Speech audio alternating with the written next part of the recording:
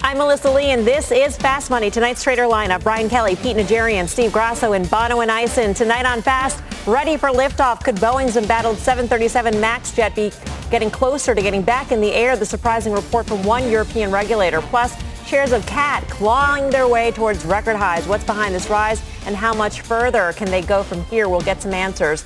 And at 6 p.m., a special edition of the Fast Five. We are counting down the biggest stories of the week, from bank earnings to stimulus, and bringing you the trades. We start off tonight with a big blowout for retail. Sales growing more than twice as fast as expected in September.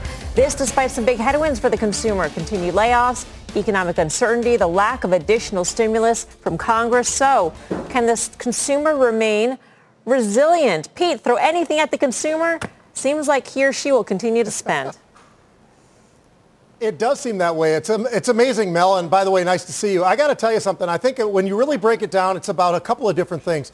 Stimulus still is the possibility that's out there. And I think by the time we get it either to or just after the elections, I think we'll start to see a little bit more stimulus. If we don't see it any sooner than that, that'll help. But anybody who's got e-commerce exposure and they've got it on the positive side, like Target, like Walmart, like Home Depot, Lowe's, so many others, if they've got that, they've got the digital side. Right now, retail is doing very, very well. If they don't, then many of those are definitely struggling. I don't know how many of those will survive. You've got to have the e-commerce arm if you want to compete in this environment. Well, definitely. I mean, curbside pickup, it just doesn't cut it for the long run. But who is spending, yeah, Steve Grasso, in terms of this consumer that seems so resilient? Because the last stimulus check, the enhanced unemployment check, went out at the end of July. It's been a long time.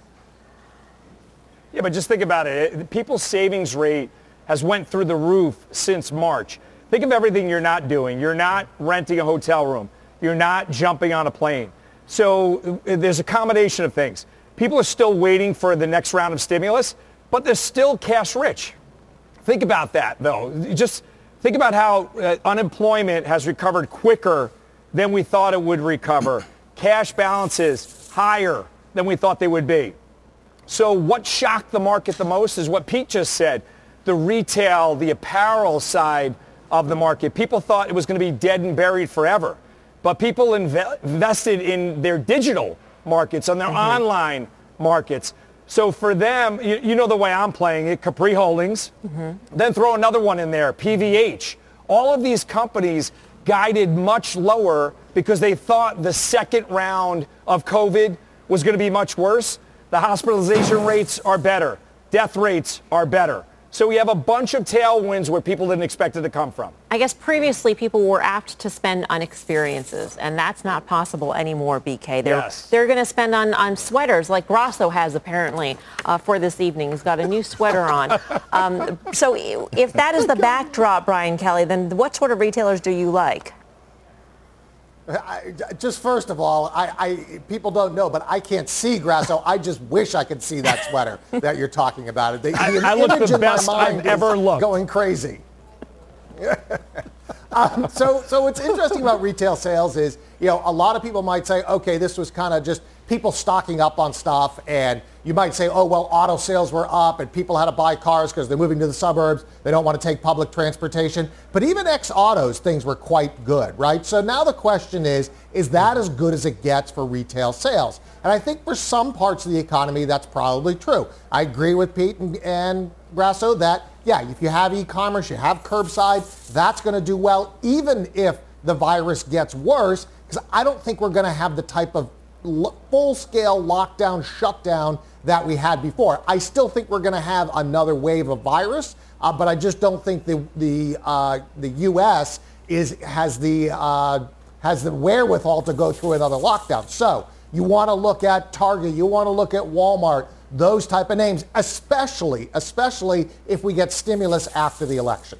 Is there a difference, though, Bono, in terms of what people spend, where they spend it from now until Christmas? There are, by the way, for all you procrastinators, 69 shopping days left until Christmas. So just mark that down in your calendars. Get that list ready, because you can't get a deadline extension on this.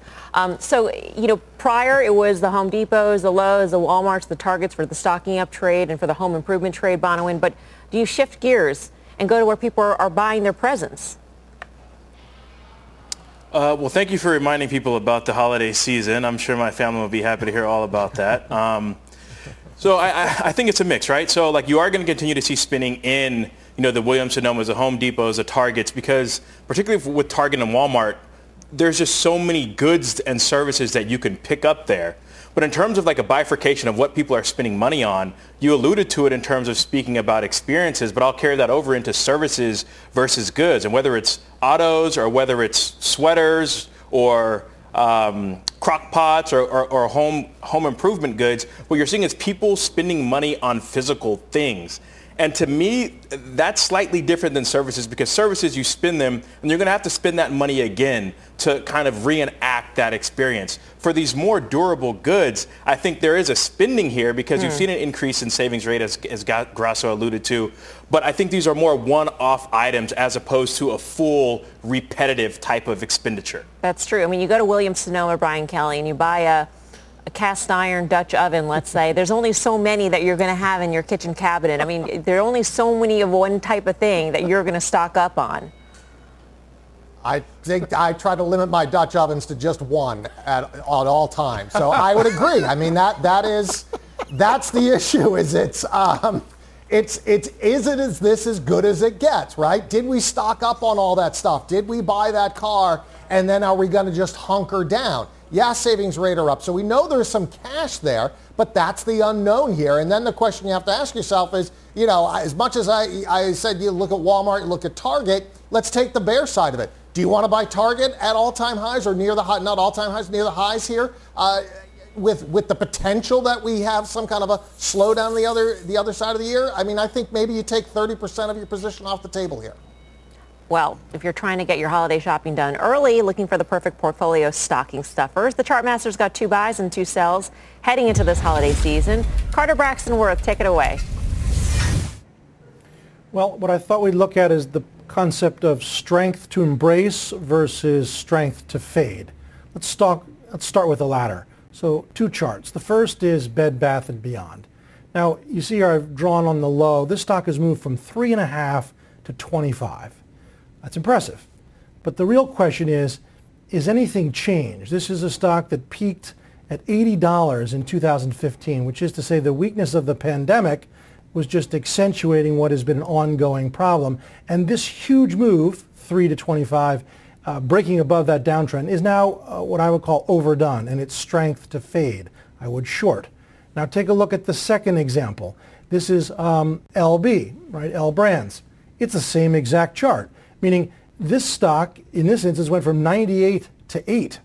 That's a 95% decline, same as Bed Bath & Beyond. And it's now jumped from 8 to 34. Strength that's overdone, strength to fade, in something that's nothing to do with the pandemic. The weakness preceded the pandemic. Just to make that point, look at the third chart. It's a comparative chart of those 2 stocks. They look like railroad tracks. They are virtually identical. So huge moves, bounces, recoveries that are a bit too hot in stocks that in principle are impaired, are in longer-term downtrends.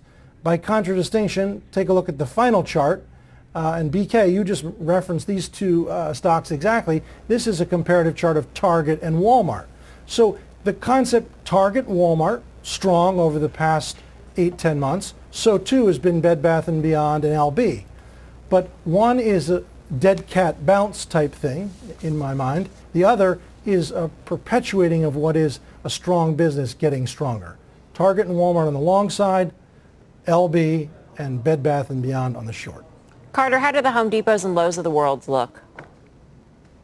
Well, those go in the latter category, right? These are businesses that are good and their charts are good, or the reciprocal. A good chart is a good business. Momentum is growth. Growth is a good chart, et cetera, and so forth. All right. Carter, thank you. We'll see you in OA, Options Action. Carter Braxton Worth at Cornerstone Macro. Pete Najarian, which charts do you like? Do you agree with the chart master on these 4? Well, I agree with him on a couple of those. I think Target still has plenty of room to the upside. And the reason that I think so, Mel, is it's no longer about just the essentials, this is exactly what Brian Cornell was outlining. He said, look, when they go to the rest of the store, that's when we're starting to really get into the margin area of our business. And so that's true, I think, of Walmart as well. Both of them have great e-commerce. The one difference where I'd push back on Carter a little bit is when you look at Bed Bath Beyond, you look at Mark Triton and what he's done since he's gotten there. He's only been there a year, Mel. He completely changed the C-suite. He changed everything about how their business model works. It's not about discounts anymore. It's about digital and how they're going to grow in the digital side of things, which they grew 89% year over year when you look at this last quarter. So I think they've done a lot of things right, and I think they've changed, they've morphed into something different. And this is a 30-year veteran. This is a guy who was at Timberland. He was at Nike. He was at Target. So he understands the process. And I don't think this is it for Bed Bath & Beyond. I think there's plenty of more upside. Take a look at the cash flow last quarter. I mean, it's extraordinary, $750 million. This is a company that I think has made a huge run, obviously, but I think there's a lot more fuel in the tank for this stock to go higher. I mean, simplifying the business and getting it back to basics, sort of, and selling off the non-core assets, maybe going back to the Bed Bath and dropping the Beyond part of the business seems to be a good thing. But Pete, you're a trader, and so with this run, wouldn't you be apt to, as Carter said, fade this bounce? And even if you were a believer for the long run, believe that there's another entry point?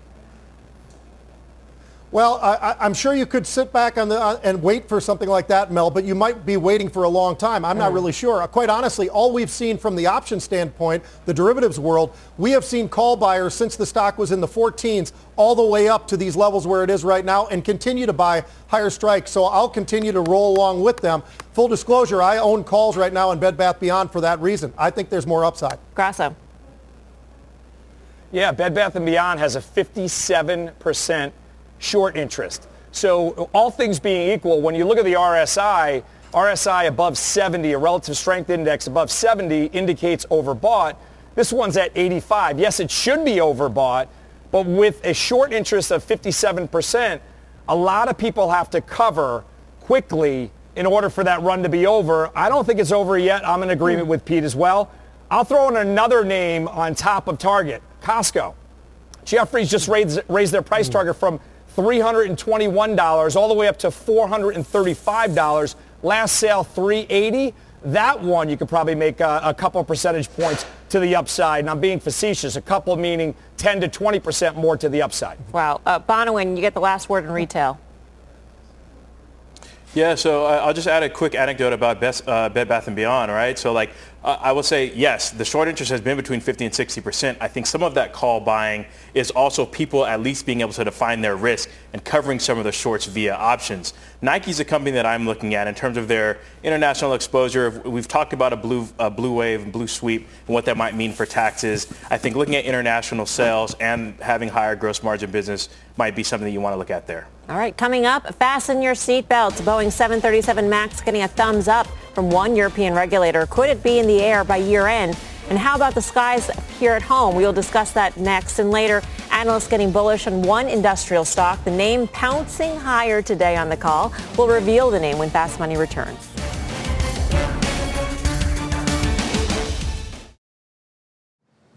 Welcome back to Fast Money. Check out shares of Boeing flying higher today after a European regulator said grounded 737 MAX planes could soon be ready to fly. This comes even though Boeing has yet to add the software upgrade the agency has called for. Boeing up nearly 2% today on the news. Brian Kelly, is this something that tempts you? No, it does not. Boeing the stock and getting on that plane itself doesn't tempt me. I mean, I'm old enough to remember when it was only 3 months before this thing was going to fly again. So for me, Boeing is just an absolute no-touch. People are canceling orders. It's going to be a long time before you get international travel again. And I don't think this plane ever flies again. The defense side, maybe there's something to it, but it's old type of defense. The new defense is cyber, so I don't even want to come close to it. I mean, it's got not just the 737 MAX problem, Pete, but it's got the problem that air travel might not come back. I mean, UAL CEO said 2024 until a return to normalcy. That's a long ways off. I think that would be the biggest concern, Mel, because I like what we're hearing. This news is obviously solid news for Boeing, and I think that's why we saw a little bit of that reaction today. But I think the reality is exactly what you just said. When will they be able to start up with the airlines actually coming back, commercial airlines coming back to any kind of the levels that we've known in the past, 2019? And that seems like that's pretty far out, and that's being told to us by the people right directly in the industry. So under those circumstances, I don't know that I'd say it's a no touch, but I think it's something where you better be trading this thing and not in there for the long haul, because you could get burned pretty bad if we get any more bad news down the pipeline of anything going on with Boeing. So right now, I haven't touched it in quite a long time. It's probably been 2 years since I've been in Boeing, and I'm not really sure when I'm going to be courageous enough to get right back in there. Yeah, you with the guys, Bonawyn, on this one? Yeah, they both make good points. I will say there's not a lot of meat on the bone there, but what I will say is that at 167, you saw the stock pop from 165. Just looking at the price action of the stock, 2% for news that you expect to be headline grabbing seems like a pittance to me. I don't buy into here. So bad price action there. Yeah, Grasso? Yeah, I'm going to buck the trend here. This stock has been, I agree with most of what has been said, but if you look at the price action, what's the old saying, Pete? The longer the base, the higher in space, God love her. Just look at this thing. It's been playing around with the same $30 in the stock since June. So if it were something that was tragic to me, where it has been tragic in the past, you would have seen the stock still collapsing. You have a declining 200-day moving average. Technically, it crosses over that to the upside. It's going to screen as a bullish signal. I'd be a buyer of it once it breaks out a little bit further from here. But two things are decaying here. There's option guys on the desk tonight. Two things we're heading towards: a vaccine and the recertification.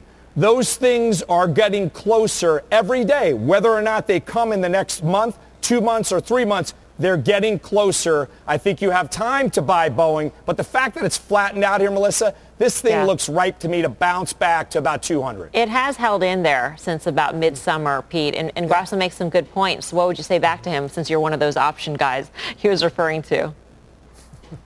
Yeah, the one thing that I would be interested in here, Steve, and everybody, is the idea of using that implied volatility that is higher, Mel. I mean, we talk about the VIX all the time. I brought this up earlier in the day.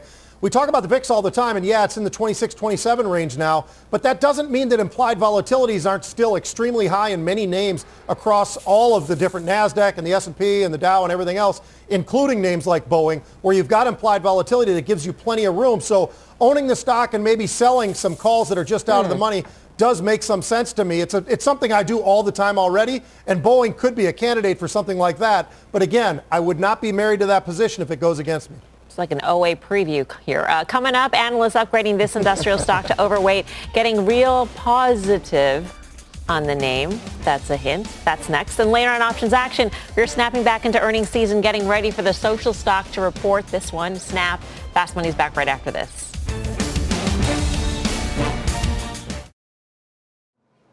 Welcome back to Fast Money. Investors pouncing on shares of CAT today after a bullish call from Wells Fargo. Analysts upgrading the stock to an overweight, raising their price target to $220 from $160. They are expecting earnings to substantially improve in the beginning of the year. And I think what this call is mostly predicated, at least from what I saw, Grasso, was calling a rebound, a recovery, basically, in some key markets like oil and gas, as well as North American construction, which make up more than 50% of revenues last year. What do you think of this call?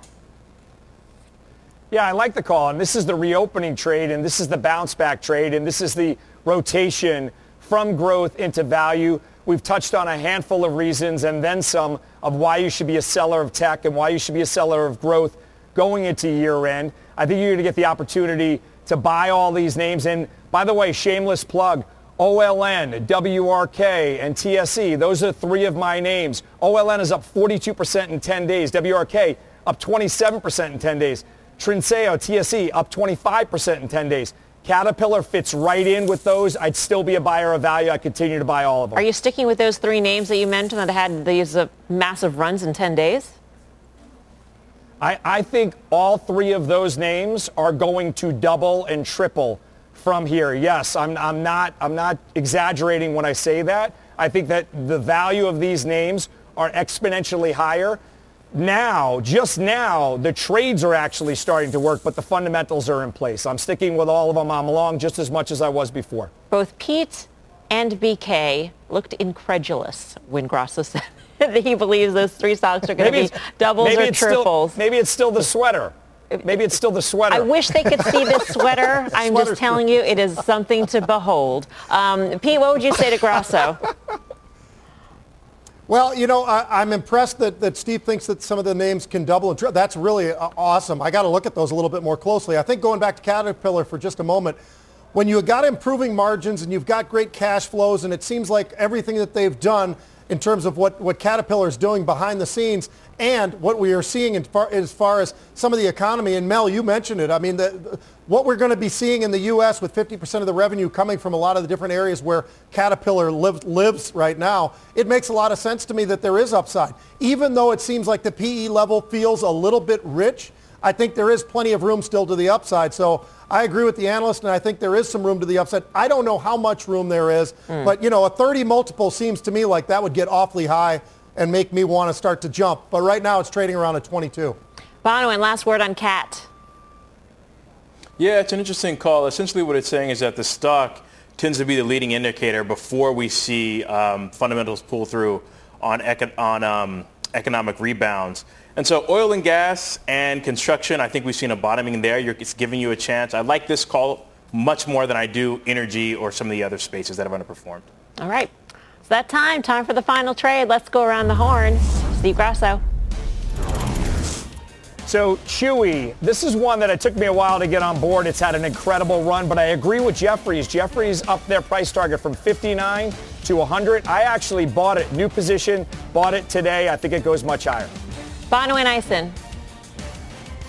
XHB, I'm not getting off the train yet. All right, Pete Najarian. I'm going to go with a local company, Mel. I know that shocks you, but Vista Outdoors. I think there's a lot more upside to come. BK. Besides trying to get a sweater like Grasso's, I'm going to be looking at a couple of other things. So in this environment, I got to see this thing. I'm picturing V-neck with a fur collar. Besides that, anyway, I think you look further out into the future and you buy space, SPCE. That way you don't have to worry about this pandemic. By the time that thing gets going, there's going to be no COVID. All right, don't forget, there's a bonus hour of Fast at 6. Meantime, Options Action is up next.